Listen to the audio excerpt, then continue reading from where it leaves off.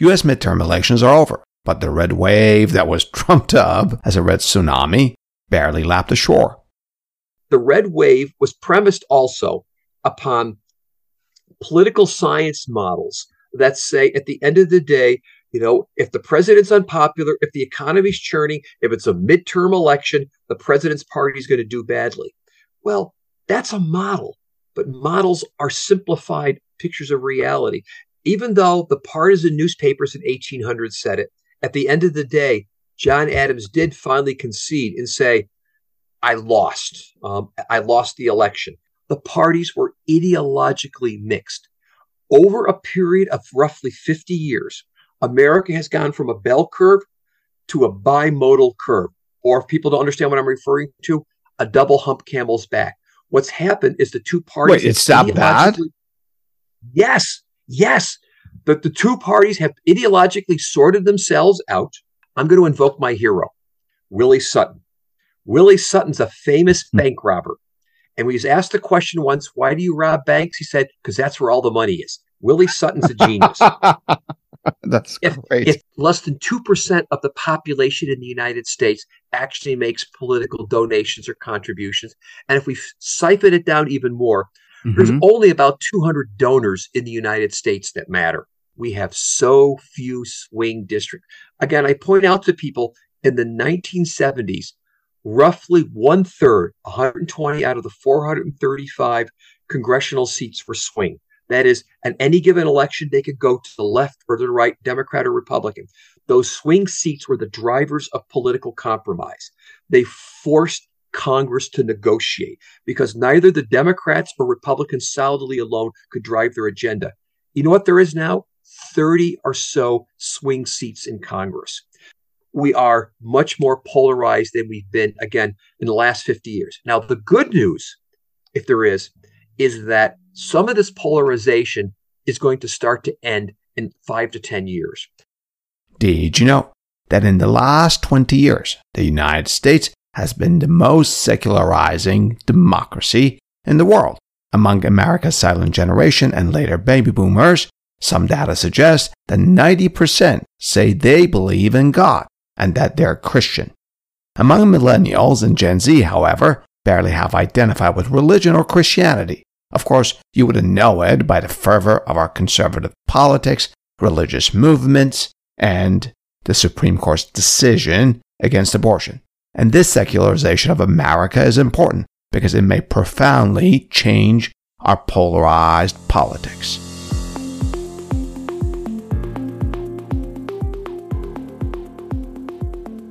Hey there, News Peelers. Today's November 18, 2022, and this is Adele, host of the History Behind News podcast.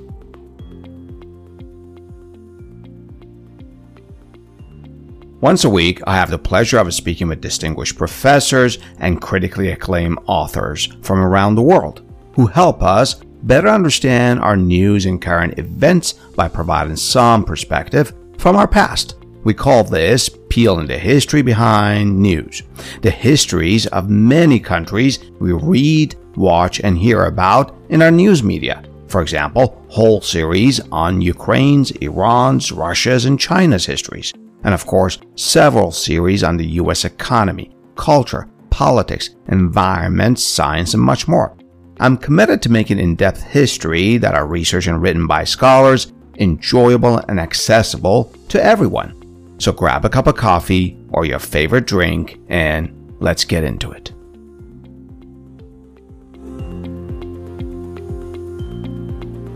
Ms. Kari Lake, the Republican nominee in Arizona's governor's race, was seen by most as a highly effective communicator.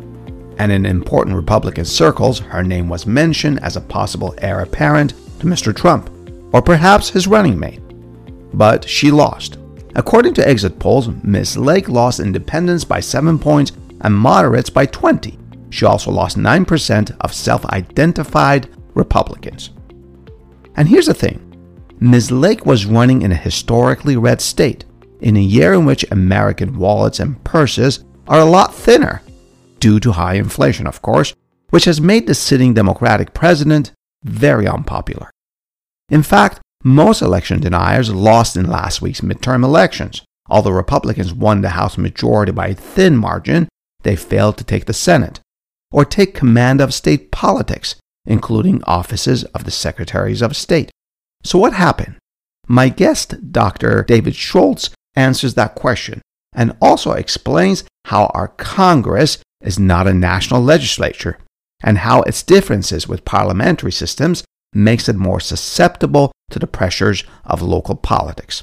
We also talk about intra-party conflict and extreme politics, politics that reflect the political segregation of America's neighborhoods. One aspect of American politics that personally perturbs me is money. Okay, I donated to the campaign of our local congresswoman, but how can the trickle of a contribution from an ordinary citizen like me withstand the deluge of money from billionaires who funnel their funds through super PACs? It's not even a real competition here. We ordinary Americans don't stand a chance against big donors. In this episode, my guest tells us how bad it really is, and why is it that not much is being done to fix this problem that is threatening our democracy. By the way, regarding super PACs, I came across an interesting opinion piece this week in the Wall Street Journal by Karl Rove. If you remember, he was a Republican political consultant that served as George W. Bush's deputy chief of staff. According to Mr. Rove, Mr. Trump is rigorously raising funds for Herschel Walker's Georgia Senate race runoff in December. But a whopping 90% of the donations were going to Mr. Trump's super PAC, not to Mr. Walker's campaign. After Mr. Walker's campaign publicly complained, Mr. Trump lowered his take to 50%. In this episode, we also talk about Mr. Trump's business experience and how it prepared and informed his actions and decisions at the White House and its aftermath. Dr. Schultz is a distinguished Hamline University professor of political science and legal studies, where he teaches across a wide range of American politics classes, including public policy and administration, campaigns and elections, and government ethics. He's also professor of law at Hamline as well as University of Minnesota Schools of Law, where he teaches election law. He's the author of more than 100 articles and 30 books. His most recent book is Presidential Swing States, and his forthcoming book is Generations in American Politics. To learn more about Dr. Schultz, you can visit his academic homepage, the link for which is provided in the detailed caption of this episode. So, stay with me as Dr. Schultz and I peel the history behind this news.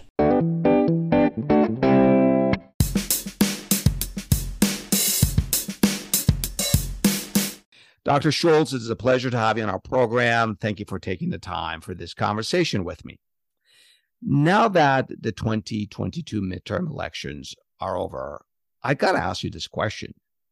In our history, have we ever experienced anything similar to the growing power and presence of election deniers? We've never had anything probably to this degree. Have we had more polarization and conflict? The answer, of course, is yes. People, whenever they turn to me and say, isn't this the most polarized, conflictual ever in American history? I say, I think the 1860 election and the Civil War beats the heck out of this. Hopefully we'll never experience that. Never experience it. But think about it. At that point, the South, the Confederacy, actually recognized that Abraham Lincoln had won, and they left the race. They basically left the Union at this point. I mean, we've had occasional, let's say, carping and denying about election returns and contesting it. But to the degree that we're having right now, or at least that we had, let us say, 4 years ago, and we're still in the middle of right now, this is really relatively unprecedented in American history. What I sometimes tell people is that the most important election in American history was 1800. 1800? Wow. Okay. So Adams, Burr, and Jefferson? Is that what we're talking about? Yeah. Okay. Yeah. Jefferson defeats John Adams. It is the replacement of the Federalist Party with what's called the Democratic Republican, which is now the Democratic Party. And yes, there was a little, let's say, elbow greasing and a little bit of tossing and turning. But guess what? At the end of the day, the losing party conceded the election and said, we lost fair and square, and we're going to try to beat you again in 4 years. And what that established in the United States was an important principle of democracy, that the loser concedes, recognizes the legitimacy of the election, and says, we're going to hope to beat you the next time. What 216, or more importantly, I should say, what 220 was all about was a break in that tradition where Trump and his supporters basically denied the legitimacy of the election. We've never really had anything like that in American history. In the past, you said we have had some narratives similar to election denying in different sort of aspects, I guess. It's a matter of degree. I'm using your words here. How did these carpings, these denials, or whatever, big lie, whatever you want to call them, how did they die out? Did Americans get tired of them? I think a couple of things. One is I think some of the supporters or advocates of it essentially die out. They go away. They've usually been sort of fringe at the end of the day, and they've lacked a podium or a microphone to be able to sort of, push their views.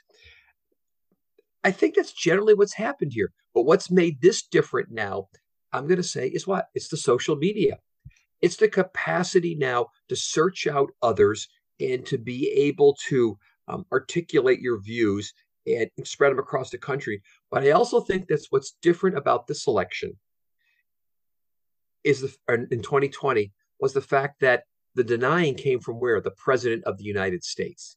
That is what's really unusual about it. Because usually when the biggest bully pulpit, right? The biggest bully pulpit in the world. And when we've had it in the past where people have sort of said, I don't know if the election is fair or something like that, it was never given the degree of legitimacy that a sitting president of the United States would give it. And I think that's what take that along with the capacity of having a big microphone, that is the social media. And also, I'll have to say, having a partisan press now to be able to advocate this. In the case we're talking about here, Fox News replicating that in their media accounts, social media replicating it, the president of the United States at that point, Donald Trump, making these statements. Put all that together, the elixir is for a level of election denying that, again, we just haven't seen in American history. But what I think is so characteristic about American politics in the age of Donald Trump has been sort of this consistent ability to really sort of spew out lies and get away with it. What was it? The Washington Post at one point charted out and said, 10,000 lies during the Trump presidency. Dr. Schultz, I want to interrupt you and bring out a historical really fact here. We talked about social media, right? And how it's empowered different factions in all aspects of life, not just politics. But we had that. I'm just going to use your example. In the 1800 election, there were different newspapers that were entirely partisan, and they were sort of their social media and spewing just lies. I've read many books on this. So is one difference between now, the 21st century, post-social media, and let's say 1800, is just that now it's on steroids. Everyone can do it. Is that the difference? I think steroids, but also at the end of the day, even though the partisan newspapers in 1800 said it, at the end of the day, John Adams conceded. John Adams did finally concede and say, I lost. I lost the election. Now, that's important. So combination of let's say, the elites, let's say in this case, John Adams, the elite saying at the end of the day, I lost the election, but now take the fact that we have an elite here. Donald Trump didn't take that position, said, I lost, but it was cheating. Many other Republicans said they lost in cheating. And now take the media and put it on steroids, to use your phrase here. It becomes incredibly easy to circulate the big lie.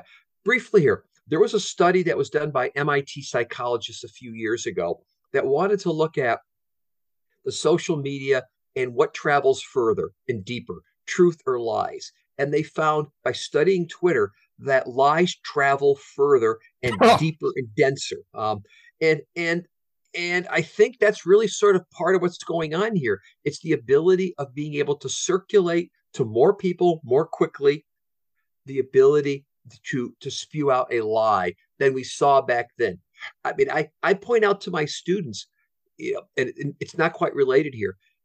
When the storming of the Bastille took place in the 18th century, it took 6 weeks for people in the outer regions of France to realize that the French Revolution was going on. Oh, Even that in is so 1800, interesting. Yeah, yeah, yeah, yeah, yeah. even in 1800, it took an incredible amount of time to circulate information. What are we looking at? Local newspapers. There's no telegraph, there's no telephone, there's no television, there's no radio. It was just hard to reach a lot of people with a story. Let's go back to our bully pulpit discussion. Uh, how much is the person of Mr. Trump a factor? And let me qualify that. I'm talking about his life experiences in two different perspectives. One is his business upbringing was not in a big US corporation with sort of deeply entrenched and complex system where he had to follow the rules in order to climb the ladder. He worked for his father and other corporations, but that were smaller corporations. And also, I note that until his presidency, correct me if I'm wrong, but I don't think he served our country in any official capacity, right? I don't think he did. So how much are these two life experiences a factor in how Mr. Trump has dealt with the 2020 and now the 2022 midterm elections? I think it has a lot to do with everything in the sense that even though in 2016, some people were enamored by the idea of saying, oh, he's never been involved in politics, he has no skill in politics, but he was a CEO, that makes him what? Able to But he was govern not the a United States. normal CEO. He was not a CEO of, let's say, General Electric, right? That's right. That's right. Yeah, he basically was the CEO of a family-held corporation. Yeah. But even if he had been, let's say, the CEO of a publicly traded corporation like that, the skill sets that you need to be president are very different than the skill sets that you need to be a CEO. Remember, at the end of the day, in a corporation, especially a family-held corporation, Trump can sit in his seat and say, to ape his line from his show, you're fired, you're hired, do X, do Y. Yeah. As president, you can't do that. There's this wonderful book called Presidential Character by Richard Neustadt. All right. And what Neustadt argues, the power of the presidency is about the power to persuade. It's about recognizing that there's this nasty thing called the Constitution, checks and balances, separation of powers. Other people who are elected, they have their own constituents. They get to do what they want. There's this famous scene in Richard Neustadt's book at the beginning where in 1952, they asked Harry Truman, can you give Dwight Eisenhower any advice on becoming president? And remember, Dwight Eisenhower, 5-star general, head of the Allied Command. Yeah, yeah. And Truman says, poor Ike, he's going to start ordering people around and no one's going to listen to him. He's going to think, oh my God. That is so he's going to think it's like the military and nobody will pay attention to him. And what I'm getting at here is going into it, Trump on one level didn't have the skill sets to deal with the rough and tumble of politics. He was used to basically barking out commands in his own company. Or remember, was it 15 years or 16 years he had The Apprentice? He was just barking out the phrase, you're fired, or something like that. And so what I'm getting at here is that he was never in a situation where he really had to deal with controversy, had to deal with disagreement. He dealt with a bunch of people who basically kowtowed to him. Interesting. Did the fact that a red wave did not materialize last week in our midterm elections suggest that perhaps Americans dislike the instability that election deniers inject into our election system? Do you think I'm talking referring to the potential of chaos, the undermining of democracy? Do you think this was on the mind of the electorate? Yeah, I think the electorate is exhausted. And what I mean by that, I described this to somebody the other day, is that have you ever had a friend who you love dearly, but the person is high maintenance. And at some point, you just get kind of like, "Ugh, I can't do this anymore." We're And not going to hang out with them anymore. yeah, and 216, 218, and 220 were all exhausting elections for America. And if we look at what happened in 2022, what so far we have one Senate seat that flipped. That's it. Almost all the members of Congress who ran for re-election won, which is typical. Almost all the governors who ran won re-election. For the most part, the American public did not do a wholesale changing out of incumbents or make a change. I think what they wanted to say is, at a time of exhaustion, at a time of let us say, economic turmoil, let's just stabilize and go with what we have at this point. And so I think there's a lot of truth to that. And so I think the red wave was premised also upon political science models that say, at the end of the day, if the president's unpopular, if the economy's churning, if it's a midterm election, the president's party is going to do badly. Well, that's a model, but models are simplified pictures of reality. And in some cases, guess what? Other things matter, such as the feeling of the public, such as what? Campaigns, quality of candidates, messages, and so forth. Yeah. And I think part of what we learned here is that the public was, I think, exhausted, maybe scared after January 6th, and said, this is about democracy. This is about the future of American democracy. Let's not elect the election deniers. And in fact, of all the secretaries of state who ran in the country last week as election deniers, every one of them lost. I think this says something. Everyone lost. Now, at the county level, oftentimes where counties administer elections, we don't quite know what happened here. But I would say, first, the big winner, American democracy, big loser is Trump and the election deniers. Now, there's another reason why I think the election deniers or why election denying, I think, has somewhat died out after this election. Not totally, but somewhat. If you're the Republicans and you've now received, I think, 5 or 6 million more votes than Democrats in congressional races, if you are on the verge of taking back the House of Representatives, if you're the governor of Florida and won a blowout election, kind of hard to say, I got reelected, but the election was stolen. I think I think 2 years ago, when the Democrats basically cleared the table, so to speak, it became easier for Republicans to say stolen election. It's a lot more nuanced now than it was 2 years ago. Yeah. I mean, if the election is rigged, then how are you winning? We'll be back after a short break to talk about extreme factions within our political parties. Last year was the 400th anniversary of Thanksgiving, so it was in the news. Naturally, we peeled the history behind it. I had a conversation with Dr. David Silverman of George Washington University. He's an expert on Native American and colonial America histories. He told me the story of what really happened on that first Thanksgiving in 1621.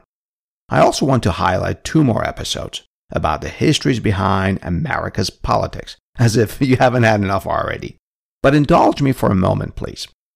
What if Mr. Trump loses the 2024 election and once again denies that he lost? How do we resolve that dispute?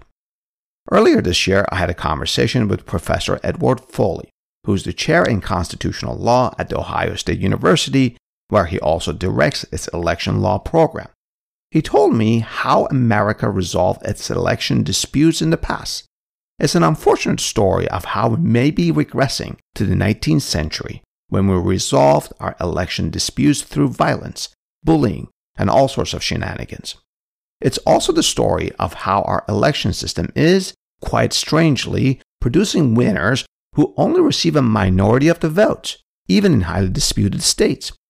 Finally, to better appreciate our country's democracy and what may happen if we let polarized politics run amok, I encourage you to listen to my conversation with Dr. Claudio Fuentes, who joined me from Santiago, Chile.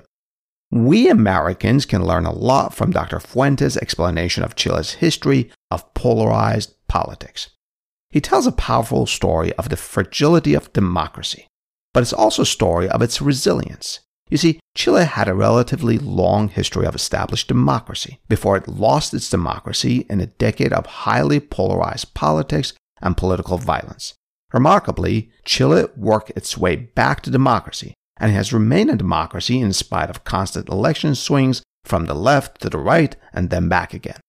Links to my conversations with these scholars are provided in the detailed caption of this episode. Now, let's get back to our conversation with Dr. Schultz.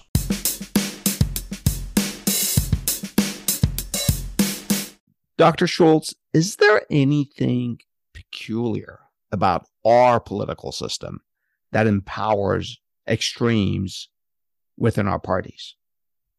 There's a few different things to be thinking about here. One of them is the fact that we basically have a winner-take-all election system. And if we think about it, it starts really at the presidential level and works all the way down. We get to elect one president of the United States. So at the end of the day, somebody wins, somebody loses. And given the fact that the presidential level, in 48 out of 50 states, it's winner take all for electoral votes. What do we have? A whole bunch of winner take alls. If you get 51% of the vote, or you get 80% of the vote, or you get 37% of the vote in a state, but it's still more than everybody else. It's winner take all. If I may, okay, I just want to make sure I'm following you, Dr. Schultz. So you say, for example, in a state XYZ, if it has 10 electoral votes, even if you get six of them, you get all of them, right? Is that what you mean? Yeah. It's winner take all. We don't proportionally allocate them out. We have single member districts where it's basically one person gets elected from it. So we have a political system, and this is going to take me about a minute to sort of describe it here. We've got a political system that's different than parliamentary systems. Parliamentary systems like in Europe, what you have is oftentimes a system where it is first a national legislature or a national parliament, and they have proportional representation. If you're the red or the green party or the purple party, and you get 20% of the vote, you get 20% of the seats. So we kind of allocate it out. Here, what I want to point out to people, we don't really have a national legislature. Congress is really not a nationally elected body. The House is elected in 435 separate seats across the United States, spread across 50 states. The Senate is 100 seats distributed across 50.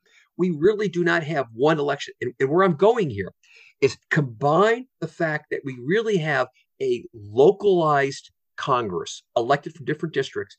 And this is the part that's so fascinating about American politics right now, is that we are so polarized that Democrats and Republicans don't like to live in the same neighborhoods. We have geographically sorted ourselves out, and thus we've created overwhelming Republican, overwhelming Democrat. We've got a few, very, very few in between. And what it's done now is take the geographic distributions, the polarization, combined with a political system that is essentially winner take all. And this is the recipe for what we're seeing right now. Let's parse that apart. First, I'm really intrigued by your explanation of localized Congress. I followed closely what you said, but I want to understand a little bit better. So let's say in the United Kingdom, each member of parliament runs in his or her own district, and she or he gets votes from that specific district. They don't get votes from the entirety of the United Kingdom, right? They're also local. It's kind of a localized parliament. How's that different than our local elections here in the U.S.? Well, what they have there also is because it's a parliamentary system, you have to cobble together enough of your people to be able to form a majority who picks the prime minister. And so let's say the conservatives only get 30% of the vote. They have to now find another 20% to form a majority. And that's important because they are a parliamentary system, and you have to cobble things together to form now not just a working majority in parliament, but to eventually pick the prime minister and so forth. We are a separation of power system. At the end of the day, I don't get elected if I'm running in Minnesota by people who are living in Wyoming, et cetera, et cetera. Very similar to the British, but combine the localized elections with the fact that it is at the end of the day winner take all in all of those districts or all the congressional districts across the country, and the fact that it's a separation of power system. Put all those components together. That is what distinguishes us from the British system, because we are what? Again, separation of powers, not a parliamentary system. I see. But I also want to come back and say that what we're experiencing in the United States is at least right now, is something very, very unique in terms of the degree of polarization that overlays with geography. Now, yes, geography or region has been a factor, but geography now is really one of several big divides. As I tell people when I teach my American politics class, I write on the board and say that the points of conflict and division in American politics have been what? Race, class, gender, region, religion, generations, and now increasingly also education in terms of points that we divide over. And what I'm trying to capture here is that we've got a political system that was supposed to be designed for a high degree of political consensus. In fact, we had a political system that our framers were hoping that political parties would not emerge. That the whole idea that the Electoral College, the person who got the most votes would become president, runner-up would be vice president, was an indication of that.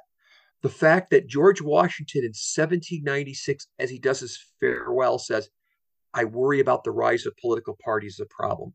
But we adjusted. For many, many years, we had what political scientists call coalitional political parties. There were conservatives, moderates, and liberals in each party. So now what we have, this is how I tell my students, we first have jerry-rigged political parties into a constitutional system not designed for parties. Now we are creating European-style political parties to try to operate within a political system not designed for European-style parties. That is, highly ideological parties. Put all those together, we've got a political system that's not working anywhere near what our framers had designed. You know, we've had intra-party conflicts in our political system forever. At what point did sort of extremism begin within political parties? Is this do different factions create extremism so that they gain followers and they gain audience and attention? Is that what's happening? Well, what's happened here, again, I have to do another story. Take us back 50 years ago. Uh-huh. And if I were to do survey research 50 years ago, let's say the 1970s, and plot American public opinion on a graph, and I want to rank public opinion from the most conservative to liberal, you know what American public opinion looked like 50 years ago? A bell curve. The vast majority of the public converged towards the center. And the two political parties, if we draw a line down the middle, we would call that the median voter. The centers of the two American political parties were very close to one another. And given the fact that the two parties were towards the center, I'm going to invoke my hero, Willie Sutton. Willie Sutton's a famous bank robber. And we was asked the question once, why do you rob banks? He said, because that's where all the money is. Willie Sutton's a genius. That's great. If you knew 50 years ago and you were the Republican and Democratic parties and the most of the voters were in the center, what kind of candidate would you nominate for office? A centrist. Think about 1976, Jimmy Carter, Gerald Ford, both centrists. Yeah. The parties were close to the ideological center of the parties were close together, and the parties were ideologically mixed. Over a period of roughly 50 years, The Economist has a great graph that shows this. America has gone from a bell curve to a bimodal curve, or if people don't understand what I'm referring to, a double hump camel's back. What's happened is the two parties. Wait, it's that bad? Yes. The two parties have ideologically sorted themselves out, where we now have by voting records in Congress, for example, the most liberal voting Republican votes more conservatively. Actually, I rephrase it. The most liberal voting Republican, I get this right there. Okay. The most conservative Democrat voting is still more liberal than the most liberal voting Republican. There's no overlap in voting anymore. American public Wow. basically has sorted itself out. Geographically, we have sorted ourselves out where Democrats and Republicans live in different neighborhoods, live in different districts, et cetera, et cetera. And what I'm painting here is because the parties have pushed themselves further apart and the centers are further apart, Willie Sutton is still a genius. Because fewer people identify as centrists, it doesn't make sense to nominate a candidate in the center. Instead, on the Democratic side, but certainly far more on the Republican side now, if I were to run as a centrist within my party and say, if elected, I promise to negotiate with the other side, cut deals, I'm going to get primaried from the right as a Republican or primaried from the left as a Democrat. And what it's done is help push us further and further apart over time. Because what? Wow. We have so few swing districts. Again, I point out to people in the 1970s, roughly 1/3, 120 out of the 435 congressional seats were swing. That is, at any given election, they could go to the left or the right, Democrat or Republican. Those swing seats were the drivers of political compromise. They forced Congress to negotiate because neither the Democrats or Republicans solidly alone could drive their agenda. You know what there is now? 30 or so swing seats in Congress. There are so few seats really in play that now Republicans or Democrats on their own without swings can basically drive the agenda. And what this does is it empowers the fringe. It empowers the swing. It empowers the outliers. Okay. One more story I'll tell you here. I've been telling the story several times that because we've sorted ourselves out so much, again, Democrats, Republicans live in different districts. They live in different areas, different neighborhoods. We, of course, have heard what the big split. It is what MSNBC for Democrats. It is Fox for Republicans. It's even better than that.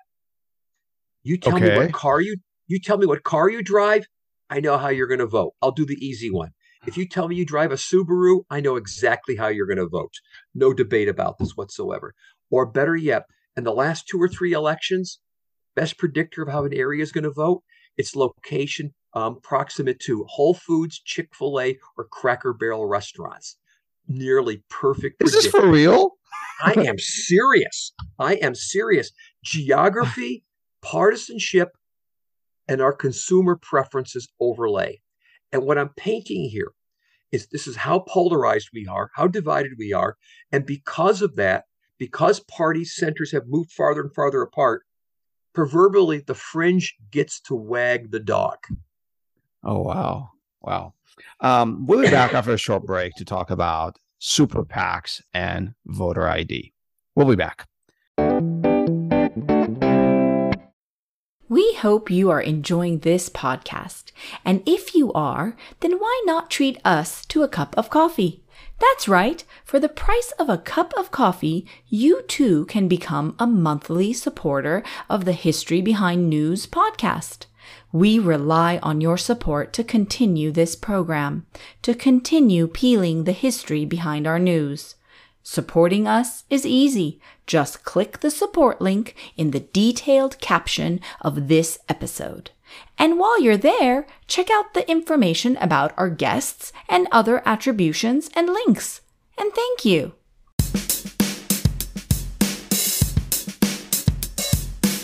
Dr. Schultz, this was an expensive midterm election. Tens of millions of dollars were spent on U.S. Senate and House races and even at local contests. And this is the trend now. We're in this. No one is thinking that 2024 is going to be, less expensive or anything like that. What role do super PACs play in all of this? They play an enormous amount. And your line about saying millions, let's change that to billions at the end of the day. I have seen estimates that the 2022 election cycle was in upwards of 18 to 20 billion dollars. I say B with a B. Wow. Wow. Billion with a B. By far the most expensive midterm elections ever in American history, and might very well be, including presidential, the most expensive in history. And the reason Wow. why I mention all of this is because a lot of this money is coming from super PACs and not from candidates. My estimates First, are if I now, may interrupt you for a moment, just tell us what super PACs are. Just okay. give us go ahead, please. Okay, so I want to make a distinction here. 3 distinctions: candidate committees, PACs, and super PACs. Okay. Candidate committees are the committees that candidates form when they run for office. So if Jane Doe says, I'm running for Congress, she files her papers, appropriately, with the state, files with the Federal Election Commission, and she's now allowed to raise and spend money. And there's some rules regarding how she can raise and spend money. Political action committees have been around for a while. They really started to take off in, let's say, the 1980s, and they can raise money to support candidates in terms of running for federal office. They can expend independently in terms of being able to spend money. They can, in some cases, give money to federal candidates. What super PACs are is something interesting now. In 2010, the U.S. Supreme Court decided Citizens United. And what Citizens United said was that limits on the ability of corporations and also unions to be able to expend money for the purposes of influencing federal elections violated the First Amendment. And it freed up, for our purposes, corporations to be able to expend money on behalf of candidates to be able to run for elections. Where super PACs emerged was shortly after Citizens United, because PACs were oftentimes limited, especially if they wanted to give money to candidates. If they took any of their money from corporations, they couldn't do that. They were limited. Well, with super PACs now, if you've got super PACs that are being formed where they now might be able to, in some cases, if they don't take money from corporations, they can still give to candidates. But let's say they're not going to give to candidates. Let's say they're going to spend on behalf of candidates. So I'm not donating to the campaign of Jane Doe. If I now am going to spend on behalf of candidates, I can take this money from corporations. I can now spend unlimited amounts of money, including unlimited amounts from corporate treasuries, to spend on behalf of candidates or to oppose them. And what Citizens United opened up, along with a couple of other decisions, was the ability to flood more money into the political process at all levels of campaigns. And that's what we're starting to see now. Actually, we've been seeing this for the last almost 12 years now, is the acceleration of the amount of money in politics as a result of Citizens United, allowing, in this case, super PACs, who now, as long as they're not giving to candidates, federal candidates, can really take unlimited amounts of money from almost any source. At a foundational level, isn't this a bit scary? Let's say Amazon decides to create a super PAC or fund a super PAC, and here's you go. Here's a $10 billion check. Go, support this position or fight against this position. I mean, the citizenry, the regular people, you and I can't match that. You're absolutely correct. I'll make it even better. What if Elon Musk decided to spend $44 billion instead of buying Twitter, decided he wants to buy the American political process? Could his corporation, could he create a corporation and do that? Yes, he could. He could drop his entire amount. You're using Amazon. I want to use Musk and Twitter because I think it's a great example here. It is a fabulous example. So how come nobody is? Go ahead, please. Go ahead. But the point being is that there's only about less than 2% of the population in the United States actually makes political donations or contributions. And if we siphon it down even more, I actually did a couple of stories with reporters from the New York Times in the last few years. There's only about 200 donors in the United States that matter. We're down to... Wait, come again? 200 as in about 200 200 mega donors that actually matter. And in this election cycle, I think there was a story in the Post or in the Times that said we're probably down to no more than maybe 25 or 30 mega donors that are really the players in the game. And connecting back to your question before, candidate committees, candidate spending now is a very small portion of the amount of money that's spent in campaigns.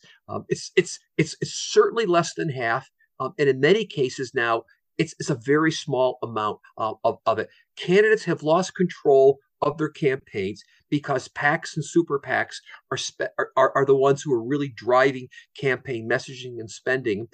And again, within that circle, a very small number of people.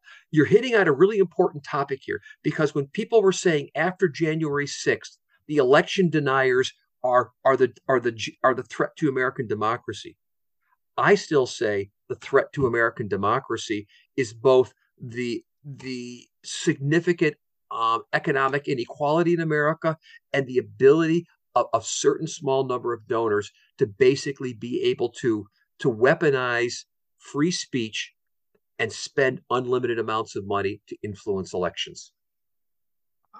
How come people are not up in arms about this? Look, you can see my face. I'm getting frustrated here. Yeah. I mean, how come this is not a bigger issue, political issue?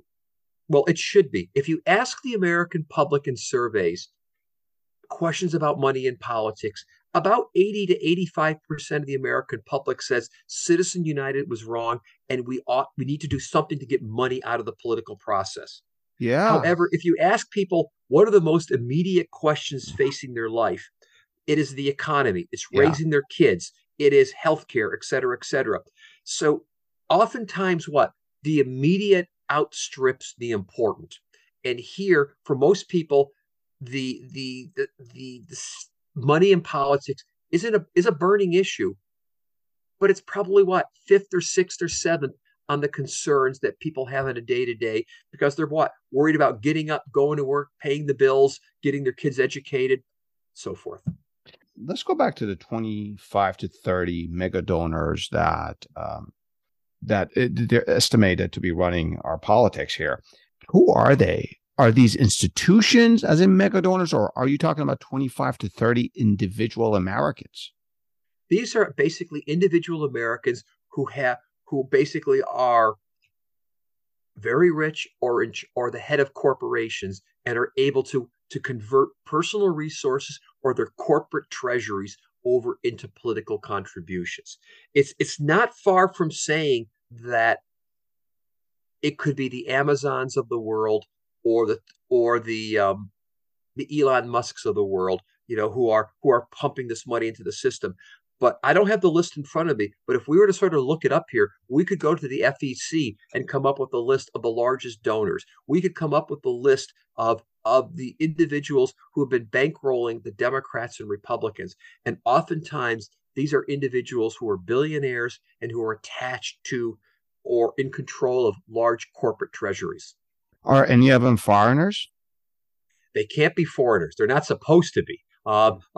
Foreigners are not supposed to be able to make political contributions to candidates in the United States.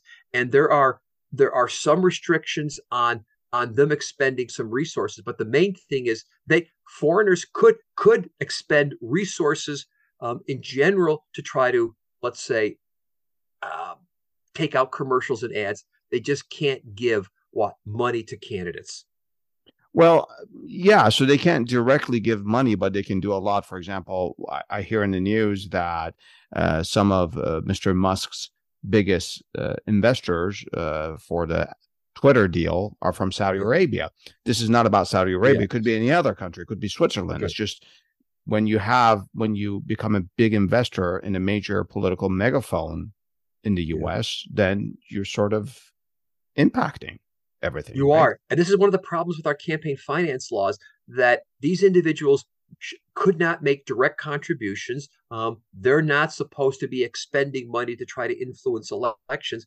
But if they're now investors in corporations, how do you sort out the fact that it's foreign money versus domestic money or something like that? Yeah. It's not Yeah. easy to sort this out. I don't want to quite say it's almost like a money laundry, but it's a little bit like a money laundry. Interesting. I want to ask you a question, and it truly is a question Sure. for my own edification. I don't necessarily have a side. I'm going to share this sort of issue based on my own life experience. Sure.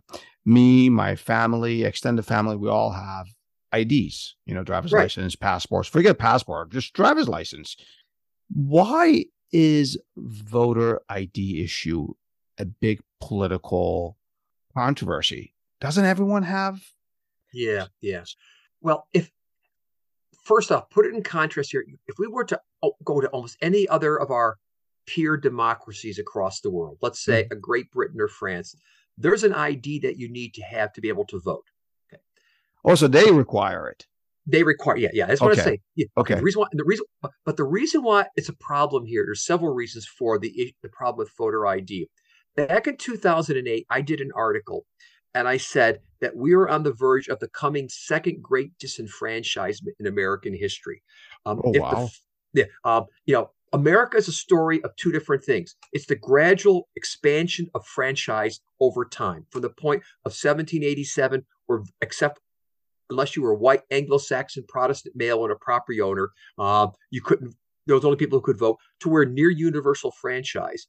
But at the same time, there's an ugly side of American history, a partisan effort to suppress the right to vote. After the Civil War, the Republicans wanted to expand the right to vote. Democrats wanted to contrast it. The first great disenfranchisement comes when Reconstruction ends and the era of Jim Crow starts in. Efforts to try to do things such as what? Literacy tests, poll Mm-hmm. taxes, and so forth. Mm-hmm. The reason why I mention this is that the voter ID is part of now the second great disenfranchisement in American history. It is first the birth of a myth that, as I oftentimes tell people, you have a better chance, and it really works out, of buying a Powerball ticket and winning than you can have of showing that voter fraud is a serious problem in American politics. I've looked at every study, credible study on voter fraud. I've worked with the Cronkite School of Journalism. We've Mm-hmm. looked at all the statistics. There is no widespread voter fraud. The public somehow is convinced there is. So why do we have the voter fraud? It's become a partisan battle, unfortunately, about the fact that right now the Republicans are supporting mostly voter ID. And one could argue that partly why they're doing it is because of a concern that they're looking at a demographic time clock, that their core base is gradually shrinking. A different demographic of American politics is arising. And they may be saying, if we don't do something about it, we got a problem. I don't always believe, in fact, I never argued that demographics are destiny. Demographics are possibilities. But what we're getting at here is that the voter ID, the way it's currently set up, there is evidence that it dissuades people from voting. Think of voting as a How so? You need an ID for anything you do, right. right? But if we think about voting as a cost benefit analysis, and not everybody has a photo ID. For example, we Huh. know. I'll start out. For example, that the rate of having driver's licenses is different between white Caucasians and people of color.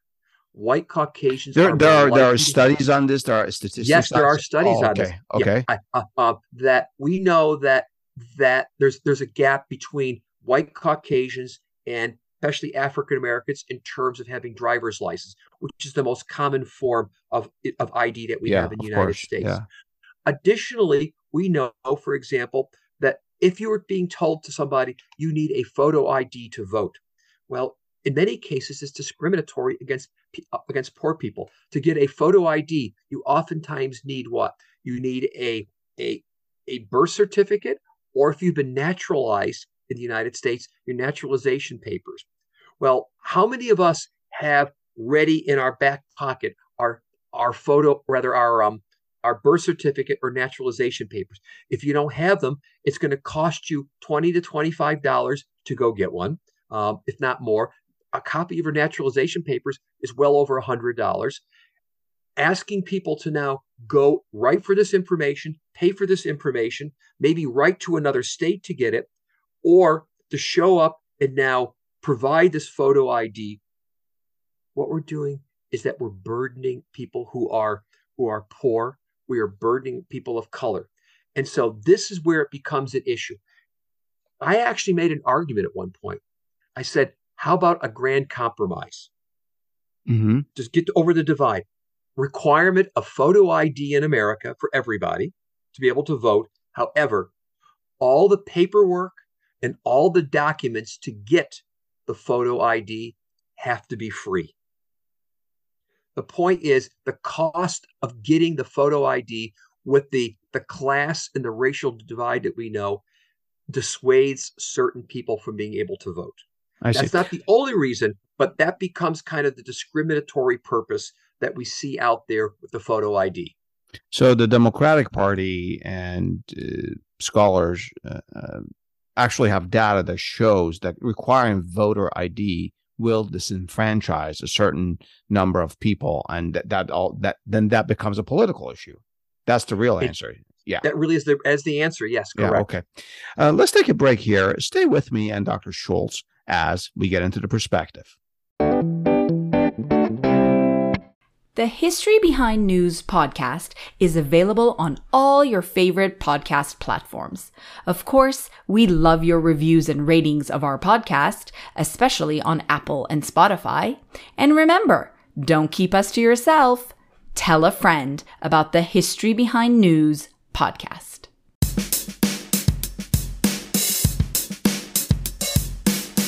Dr. Schultz, are we witnessing a new election trend in which U.S. presidential and congressional elections are won not by the majority of voters, but by winners who get a minority of the votes? I'm going to argue we have always been ruled by minorities in the United States. Really? And wow. Yes, I would argue that. I would argue that by institutional design, our political system was always supposed to protect minorities. Now, in some cases, that's good because what? Democracy is supposed to be a majority rule bracketed by minority rights. At the end of the day, as I tell my students, should any majority be able to tell me what book I'm going to read, what God to pray to? No, majorities are not supposed to get winner take all. Our political system was originally designed to do what? It was designed as a political compromise, and some people would argue as a concession to the slave South to protect slavery, to protect the interests of slaveholders in part. Our political system was designed with an electoral college that said that we're not going to let the broad masses vote. We're going to let state legislators pick electors who pick the president of the United States. We were minorities rule over time. We've gradually have expanded the franchise. But what's happened now is that because of the compromises of 1787, when the Constitution was written, that we increasingly now are sanctioning, I'll say, minorities in an unhealthy way. So, for example, if we look at the minorities, you don't mean like ethnic minorities. I don't mean minorities. I mean a minorities. I mean a numerical. Yes. Okay, that's a good clarification here. So think about it, for example, that no matter how populous or lack, every state gets 2 U.S. senators. California and Wyoming get the same number of senators, even though the gap in population is enormous. Every state is guaranteed at least 1 House member.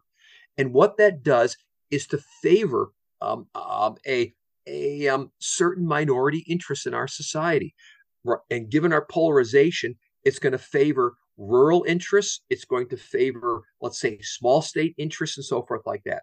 And the reason why this is important is that if we look at our political system as designed, it really does, in many ways, sanction a minority set of voters. Now throw in some things that are not in the Constitution. Look at, for example, the filibuster rule in the U.S. Senate. I can be one senator, get up and say, I object. And it's going to take 60 votes in the Senate to be able to break that. That's powerful powerful minority vetoing. And our system is set up now with something like that. It's set up with the fact that it's favoring in a Senate and a House of Representatives, not necessarily majority population, but it's favoring, let's say, a geographic dispersion of representation. You can literally have presidents elected, as we've seen many times, without getting a majority of the vote. You can have a U.S. Senate elected that does not represent the majority of the population, or a House of Representatives elected majority of the population. It's based upon how we geographically dispersed representation across the United States. So we're still a minorities rule country in many ways, numerical minorities rule country. Does the issue of redistricting or gerrymandering play into this at all? It exacerbates a problem. And what I mean by that is, let's take a place like, for example, a San Francisco or a Los Angeles. Let's say San Francisco or New York. They're blue state regions. Blue regions. Let us say I wanted to try to now draw a seat, our congressional seats representing San Francisco, in such a way that would be equally competitive between Democrat and Republican. I would have to draw incredibly weird districts that would go way out to who knows where, or something like that. Or imagine I wanted to pick, I don't know, let's pick a place like rural Texas. I used to live in Texas at one point, and I wanted rural areas to be competitive Democrat, Republican. Given the fact of how, again, we have geographically sorted ourselves out, it would be hard to draw district lines that would really be competitive. What's happening is that gerrymandering is reinforcing or exacerbating the sociological choices that people have made to sort themselves out across the United States. Would, let us say, eliminating partisan gerrymandering help? It certainly would. But still, at the end of the day, if we've got a bunch of Democrats living in urban areas, Republicans in rural areas, and we've got some competitive suburban areas, tell me how we draw the seats to make them competitive and get around that problem. It would be nearly impossible. I kid with people and say, you want more competitive districts? A bunch of Democrats and Republicans got to move to different places. This difference between different regions of our country, the sort of a geographical polarization, is not new, though. This has been going on, I mean, civil war is the sort of ultimate expression of that. But this is not new, and I don't see a way out of it. I agree. I mean, I go back to something I mentioned before. Race, class, gender, region, religion, generations are the basic conflict points of American history. And region has always been there. What?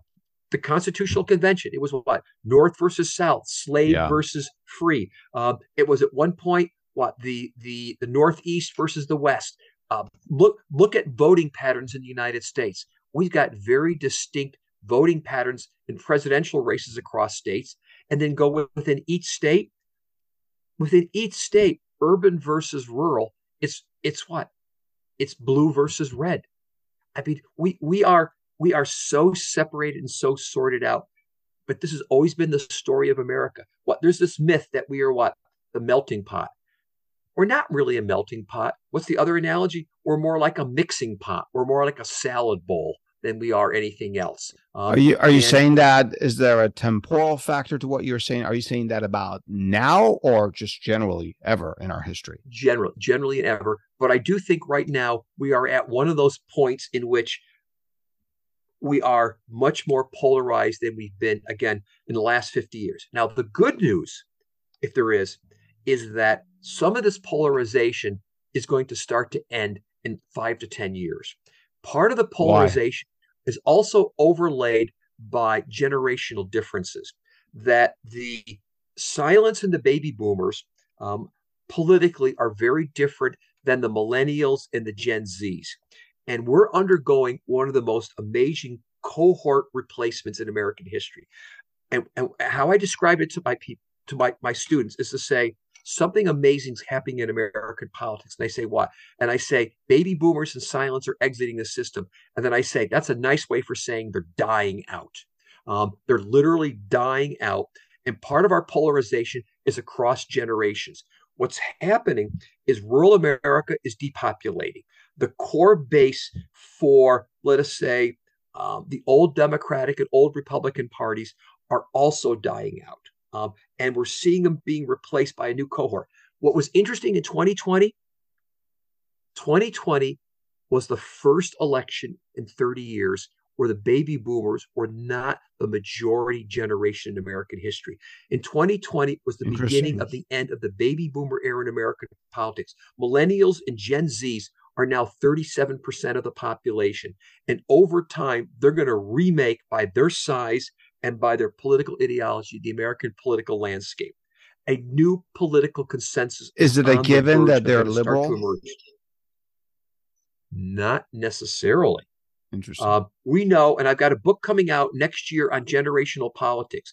For many of them, they are more liberal than the previous generations. But for white male Caucasians, that cohort within the new generations, they have the same politics as their grandfather. They have not changed. Oh, wow. So it's a little bit more nuanced. But where the new center of American politics may be is either around a new suburban consensus driven by, let's say, a more moderate politics, or it could be a more leftist politics driven around sort of urban America. It's just not clear where we're going. But just think about one other thing. The American society, when we look at surveys called like the World Values Survey, which looks at values across the world, in the last 20 years, the United States is the most rapidly secularizing democracy in the world. That go back to the silent generation born roughly between 1924 and 1945, the baby boomers, 45 to roughly 1960. 95% would say, I believe in God. 95% would say they are Christian. Among millennials and Gen Z, it's barely half that identify with religion and with Christianity. And I say this because so much of our conflict in America on social issues, it's religious based. Yeah, look at abortion. You wouldn't think that we're becoming a secular country based on what's happened to abortion, right? Yeah, right. But longer term, we're becoming much more secularized, and that's going to be the basis of a new political consensus. And again, I still want to come back and say, demographics are not destiny. Despite what Democrats think, this was Hillary Clinton's mistake in 2016, thinking the clock was on her side. Demographics are possibilities. You still need what? A good message, good candidates, good campaign, et cetera, et cetera. Having said that, the rapid secularization of America, the transformation from a baby boom and silent generation American politics to millennials and Gen Z opens up the possibility for a new political consensus. Think about it right now. In 10 years, we'll speculate here. Do you think anybody is going to care about, or in a serious way, about legalization of recreational use of marijuana? That issue's over. In 10 years, even Justice Alito, in the opinion overturning Roe versus Wade, said, nothing here speaks to the issue of same-sex marriage. Now, Clarence Thomas went off on his direction and had other things. But for the most part, we are seeing some of these issues just exit the political system over the next 5 to 10 years. New conflicts will emerge, but the intensity of the conflicts, greased by religion, are going to start to subside. Wow, that's very interesting. We'll have to follow that and see what happens, as you said, like let's say in a decade. We could see it coming. Yeah. In the minute we have left, I have two questions for you. One, what is the tentative title of your upcoming book next year? Well, the book that I have next year is a book called Generations in American Politics. That's coming out of the University of Michigan Press. And literally on Election Day last week, I had another book that came out, and it's called Trumpism, American Politics in the Age of Polytainment. And people are saying, polytainment, what are you talking about? It's a word one of my graduate students and I coined about 25 years ago. Politics or polytainment is the world of the merger of politics and entertainment. Oh, wow. And That sums up Mr. Trump's style. Yep. And it's been long in the making. And so that one's already out, through Amazon, Barnes and Noble, et cetera, et cetera.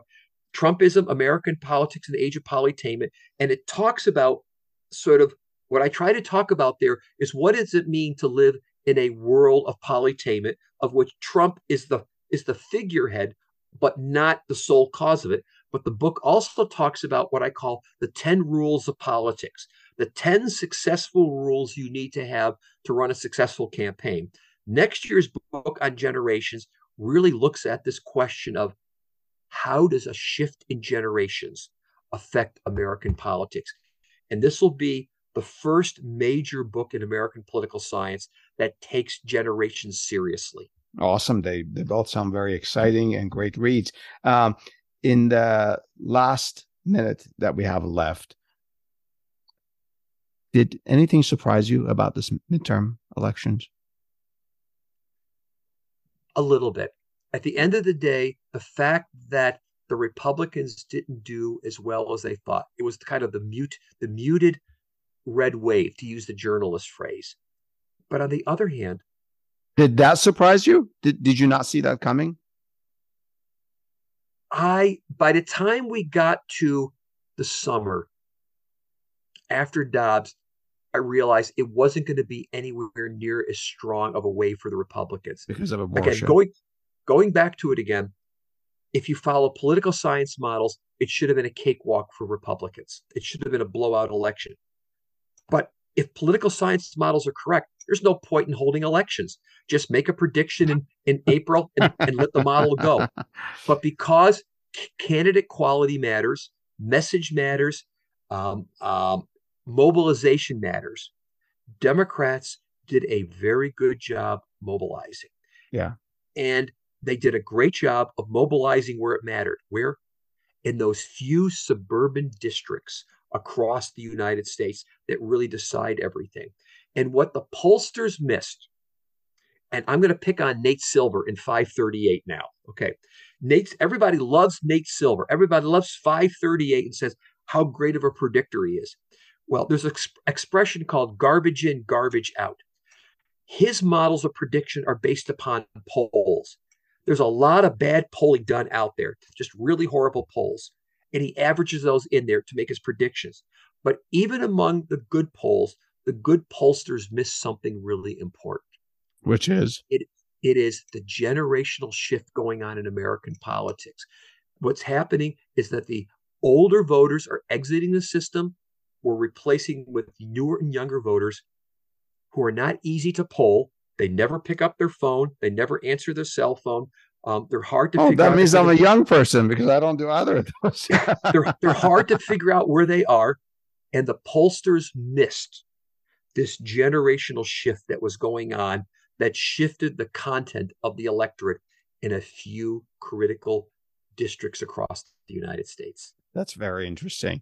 Dr. Schultz, thank you so much for educating me and our listeners.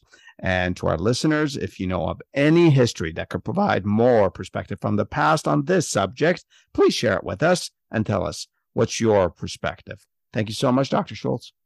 My pleasure. And thanks to the audience.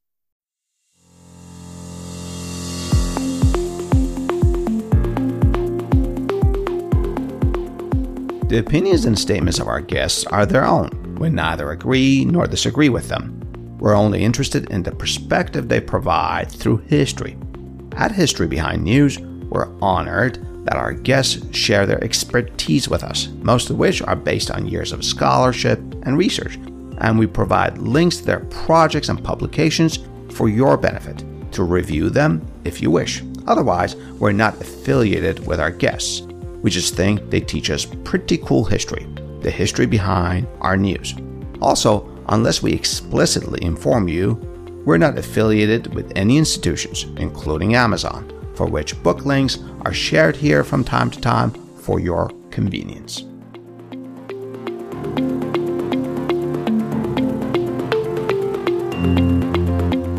Finally, as a reminder, We don't do news here at History Behind News. We peel the news for the history behind it. And our mission is not to provide a complete account and analysis of the past, rather is to highlight some issues and incidents in our history that may poke and prod your discerning minds into seeking some perspective for our news. And if you disagree with our take on history, well then, it means we've succeeded in getting you to think about the history behind news. And of course, share your thoughts with me by leaving your comments on Twitter or sending an email to adele@historybehindnews.com. I love to hear from you. I love to learn from you. Until next time, this is Adele with History Behind News, a history podcast for our news.